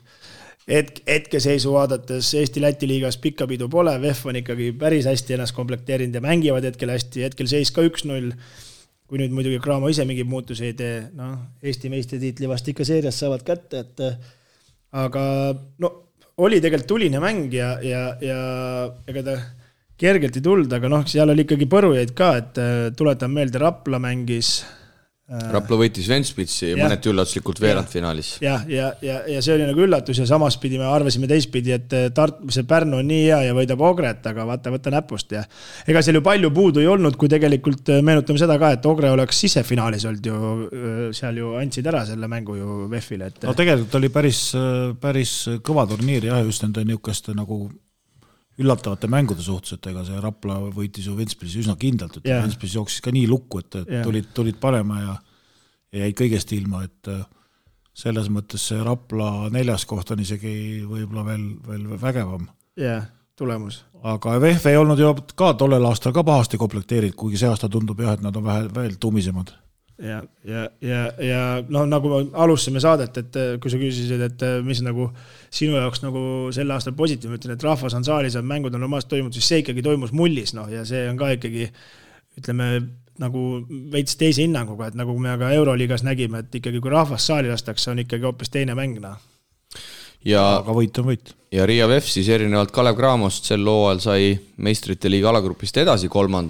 ja kohtuvad siis selles nii-öelda play-in süsteemis Dijon'i meeskonnaga, kes siis Prantsusmaal on hetkel 10. Nii et kindlasti ka omad võimalused olemas, olgugi et Dijonil on seal koduväljaku eelis, seal mängitakse 2 võiduni, aga VEF on viimasel ajal päris head minekust näidanud. 2 võiduni. Et ei, VEF on üllatanud selle ju sinu hinnangul kindla jooksuga, nad said edasi üldse. Viimase mängu said küll tappa, aga otsustav mäng, mis nad võitsid selle viimase sekundi 3-sega. Kõrri pani selle vist või? Jalen Riley. Kõigepealt jooksis ja siis viskas sisse. Jah, et aga seda tuleb ka osata teha, et kõik vaatsid ega viga ei ole. Et... siin kevadeks vaata, mille pealt Graamo nagu eelmine aasta selle eelise sai, oli see, et VEF kukkus sealt Champions League'ist välja, aga Graamol VTB mängud ikkagi käisid. Ja märtsi lõpuni saad ikkagi tugevaid mänge ja VEF mängis ainult seda koduliigat, nii-öelda Eesti-Läti. Ja sa ikkagi natuke annad sealt järgi, et ei ole sul nii tugevad vastased, ei ole nii suurt pingutamist ja ma arvan, et tänu sellele Graamo võitis.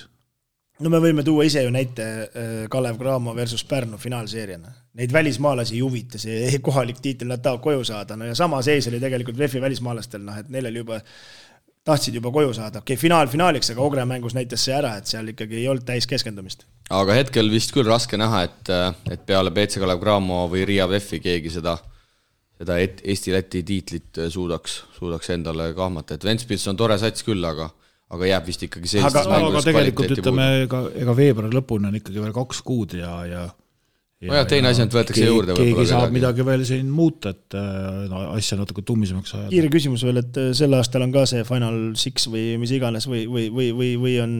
Peaks olema ikkagi see standard, et veerandfinaalid ja siis ikkagi esinelik mängib Final 4 kuskil. Okay. Et see oli erandkorras vist COVID-i vist ei ole midagi kokku lepitud veel.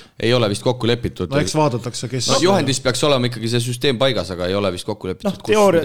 Teoorias me võime öelda, et Graamo VEF on ja, aga nagu me ju oleme näinud, et ega see karikafinaali, Final Fouril just nägime finaalis, mis juhtus, et samamoodi võib poolfinaalis juhtuda, et üllatus võib tulla. Koht number 1, ehk siis tänase edetabeli top 15 esimene koht ja meeste rahvuskoondis siis kvalifitseerus Euroopa meistrivõistluste finaalturniirile Itaaliasse Milanosse. Ja septembri alguses siis läheb C-alagrupis möll pihta, 6. alagrupp tuleb jõuda 4 hulka ja lisaks meile siis Kreeka, Itaalia, Horvaatia, Ukraina ja Suurbritannia esimene mäng 2. septembril Milanos kodumeeskonna Itaalia vastu. No super, et sellest Venemaa turniirist meeleolukad mängud, ma ei tea, see Bosnia oli, keda me ainukesena võitma pidime põhimõtteliselt. Makedoonia, läheb jälle sassi. Makedoonia, keda me ainukesena võitma pidime, ega see mingi eriline sats ei olnud, aga selleks, et seda võita tagantjärgi ütleb muidugi, et ei olnud eriline, aga me mängisime seal eks see hetke vormistamine ikka raske. oli jah. Tead, et pead võitma ja see selles mõttes... Kas me olime seal 20 ees ja siis läks ka jälle nibinaks-nabinaks või? Päris 20 vist ei olnud, aga oli mees küll. Jah, mingi 15 või midagi siukest ja siis läks ka seal. Ja lõpuks jäi siis niimoodi, et Itaalia-Venemaa 4 võitu 2 kaotust alagrupis, Eesti-Makedoonia mõlemad 2 võitu 4 kaotust, aga esimese omavahelise mängu võõrsil 9 võitsime, teise siis Permis 2 kaotsime, nii et jäime 7 lõpuks plussi ja üle 7 aasta siis oleme EM-il viimati 2015 Riias, kus Kristal jäi käimata. Jah, aga äkki see aasta siis lähen, aga mitte mängima enam. Aga kindel? Ei tea midagi ka siin. Midagi Jukka seal Tartus mainis sulle, sosistas sulle. Ei tõttis mulle midagi, et very good scouting guy või midagi. Ma ei saanudki aru, ma ütlesin, ma pärast sõnaraamatust vaatan. Ütleme nii, et midagi pole öelda, kui Kotsar on võistkonnas, siis see võistkond mängis nagu teistmoodi ja ütleme nii, et Big Mike ikkagi, ma arvan, et kui ta oleks praegu hetkel selle MM-aknal ka olnud, meil oleks 2-2 olnud. Ta võtab ikkagi nii palju tähelepanu endale, et ei no ta on ikka nii suur, selles mõttes, et teistel on kergem mängida, et ei ole niisugust väristamist, aga no loodame, et ta saab nüüd Poola vastu tulla, mis süsteemiga see üldse on, kui me nüüd selle alagrupist edasi saame, see varsti oleme MM-il ka veel juba. siis saame... Nii kui ühe Poola ära paneme kohe. Tegelikult see on väga oluline, sest et siis me saame järgmisse ringi ja me saame sealt väga palju häid mänge juurde, et selles suhtes ma ütleks küll, et see on väga, väga oluline sealt 4. alagrupist 3 sekka ära murda, eks need Poolaga mängud saavad veebruaris ka otsustavad olema, aga vaatame seda alagruppi korra veel, et sai ette loetud Kreeka, Itaalia, Horvaatia, Ukraina, Suurbritannia, et mis mõtted tekivad. See kiiremini saad ette lugeda. Kreeka, Itaalia, Horvaatia, Ukraina, Suurbritannia. Yeah. No, eks seal oleneb, kes mida kokku saab, ega Ukraina tegelikult ju, siin hetkel neid aknaid vaatad, kes kuidas kellega mängib, siis nendel on Kaera-Jaanit. Seal on Kaera-Jaanit, seal on pool võistkonda puudu enamustel. Ukrainal on ka ju NBA poisse seal ja Suurbritannial on sinna kindlasti juurde panna aga põhiline, et me nagu võitleks ja saame oma kogemuse kätte, et see Lähme kogemusi korjama. Ei, no mitte selles mõttes, et kui me mängime niisugust mängu, nagu mängisime Venemaa aknas, et olenevalt vastasest, et head emotsiooni saame ja õnne puhul äkki saame Saksa ka veel. No olgu siis mängude järjekord ka öeldud, juba seda sai mainitud, et Itaaliaga on 1., 2., siis on päev hiljem kohe Ukraina, siis saavad mehed päev puhata, siis on Horvaatia 5., Suurbritannia 6., päev jälle puhkust ja alagrupp lõpetatakse siis 8. septembril. Näis, kas siis Giannis Antetokounmpo vastu, ehk siis Kreeka tuleb. Priit, sinu prognoosid? Vist on keeruline midagi spekuleerida. Ma usun... meil on kõige tähtsam, esiteks on see, et me ikkagi kõik omad mehed kokku saaks. Kõik terved oleks. Kõige tähtsam, et kui me võtame, Maik on õige nimi kõik, aga kui me võtame seal kõrvalt kellegi ära, siis teeb sama väljatega. Ei, no võtame Jõesaar Maiki näiteks, ei ole mõlemat, ei ole nagu praegast oli, nende kaeradega siin mängides muidugi ei ole. Kas või 1-2 nagu puudu on ikka raskem, et meil peab ikka olema täis rivistus. Teiseks, see meie mängude graafik ei ole nüüd kõige parem, et meil võiks olla seal näiteks 3. päeval võib olla oma reaalse vastasega, kas Inglismaa või... Inglismaa võiks varem tulla. Just, et nagu mängime ühe mängu ette, aga sõltub palju sellest, et kuidas seal Inglismaal ja Ukrainal need mängud nagu lähevad, et kas nemad tulevad raskete mängude pealt, kergete mängude pealt, et see järjekord on nagu tähtis, aga lõpuks on ikkagi, et tuleb võtta mäng korraga ja kui õnnestumise korral tuleb, ega paljud vastassatsid lähevad ka lukku, et ega võib kõik asju juhtuda. No kui me mõtleme nagu selle peale, et mis mehi kellelgi maksimaalselt välja on panna, siis ikkagi mulle tundub, et see Suurbritannia peaks olema meile kõige jõukohasem, siis ilmselt Ukraina ja Itaalia, Horvaatia, Kreeka on ikkagi täielik Euroopa tipptase, kui nad saavad oma parimad mehed kohal. Ja, aga seal võib see olla jällegi, et mängime oma jõukohalistega ära, Kreeka näiteks on alagruppi kinni panda ja annab puhkepäeva viimasel päeval ja me võtame sealt magusa võidu ja läheme 4. edasi. Et tuleb sinna olukord ennast panna. Aga sinna on muidugi päris palju veel muidugi minna. See on järgmine aasta. Üle poole aasta, jaa. Järgmine aasta, vaatame, mis meil on. Aga sul on, Krista, juba piletid olemas? Minu kambal on kõik asjad seal olemas, hotellid, asjad kõik, aga ma ise ei ole veel otsustanud, et kas lubatakse minna? Ei, peab proua kaasa võtma, vaatame, et seal, aga küll sinna see Itaalia on siin samas, ma vaatasin 24 tundi autoga, mul kogemust on, et kui tahate võtame peale, me käime ära. Priit, vaatad kodust? No, eks me vaatame hoopis teiste võistluste järgi, et kus me üldse oleme sel hetkel. Tegelikult Priit jääb öelda pärast, et me tegelikult ossime Gruusiasse, et me ikkagi Gruusia vennad ka äkki. Mandariini maale. Seal ka head võistkonnad. Jaa, kindlasti. Türgi. Eks me ju ikkagi salamisi lootsime sinna saada, sest et sest et noh, need Milano piletihinnad said ikkagi päris krõbedad, ma sain aru, et seal Itaalia alaliit tõmbas Eesti alaliidul natukene vaiba alt ära ka. No seal oli... Ja päris nii roosiline see partnerlus nüüd olema ei saanud. Ikka saa juurde. Olema ei saanud. 50 mängu oli või? Neid India oli erinevaid, aga need olid ikkagi päris krõbed. Ma kuulen need sektorid, ma ei tea, vähemalt minu grupp... Kas on 2 mängupilet, kas on 1 mängupilet, kes enne mängib, kes peale mängib? Ja, aga ma kuskilt lugesin, et ega see Eesti fännisektor ka ei ole nüüd mingi kõige ägedam koht kuskil seal nurga peal taga kuskil oled. Aga loodame, et Korvpalliliit paneb seal korraliku peopüsti, sarnane nagu oli 2015 Riias, kus olid seal fännitelgid, möllud, värgid ja rahval oli kindlasti mida vaadata, olgugi, et tol korral me alagrupist edasi ei saanud. No ma siia lõppu küsin veel niimoodi, et kas meil on sel korral paremad või kehvemad võimalused paberi peal alagrupist edasi saada? Kui tol aastal olid? See paberiks ma ei tea. No, Riia näitas ka, et ega sa võid eietada ja vaadata, ega me kõigepealt peame teadma, kes vastastel kohal tulevad. No ütleme, et on parimad ikkagi reeglina kõigi kohal. No kipsi võivad kõik minna, kui me võtame Riia EM-i võistkonna, kogenud pässid kõik. Ma tahtsin vihjata sellele, minu küsimuse mõte teil oli see, et kas meil on parem sats, kui meil oli 2015. Mul on küsimus, kas Peep Pahv on paremas vormis, et kui esimene mäng kohe küsib, mis siis juhtus, sa ise vaatad mängu korvpallitreener, mida sa kuradi surud neid mängijaid veel, kõik on õnnelikud, et ma arvan, et me kõik õpime ja samamoodi ma ütlen, ega seda on raske ette niimoodi ennustada, ega see, kui me esimese mängu urraaga paneme kohe Itaalia kotti, ega see ei pruugi ka midagi head tähendada, et see pikk turniir ja loodame, et täitsa kokku ei kuku, et selles mõttes, et nüüd on ju noor võistkond ja hetkel ju mingid küpseid mänge on näidanud, aga siukse mänge neil tegelikult olnud ei ole. Ütleme, Leedu võitsid siin Saku Suurel, siis me kommenteerisime. See on ilus küll, aga see on sõprusturniir, et nüüd on nagu päris mängud, et elame näeme. Nii, aga selline ta sai. Top 15. On teil mehed siia midagi lisada? Kas midagi jäi välja ka või? Eks kindlasti midagi jäi, aga ma arvan, märgilisemad asjad sai ikkagi ära räägida. Toimetajal jäi Kristjan midagi kahe silma vahele. Ma ei tea praegust, et... Ära hakkama, me Rakkari liigat ka arutama siin. ma arvan, meie toidukaubad või mis? Ma arvan, et on okei, aga neid minu kuldmedaleid ei jõua kõik üles see veeral saade teha siin, kus minu neid edulugusid treenerina ja siis mängijana siin amatöörliigades, aga ma arvan, et ei jäänud, et see järjestus, ütleme siis maitse asi, aga ma arvan, et suures plaanis kõik, mis Eesti korvpalli puudutab ja küsimus ka, et meil oli siin alles jõulupidu selle oma kuttidega, et NBA kõige suurema eelarvega klubi on sel aastal. Mis te oli mingi 8.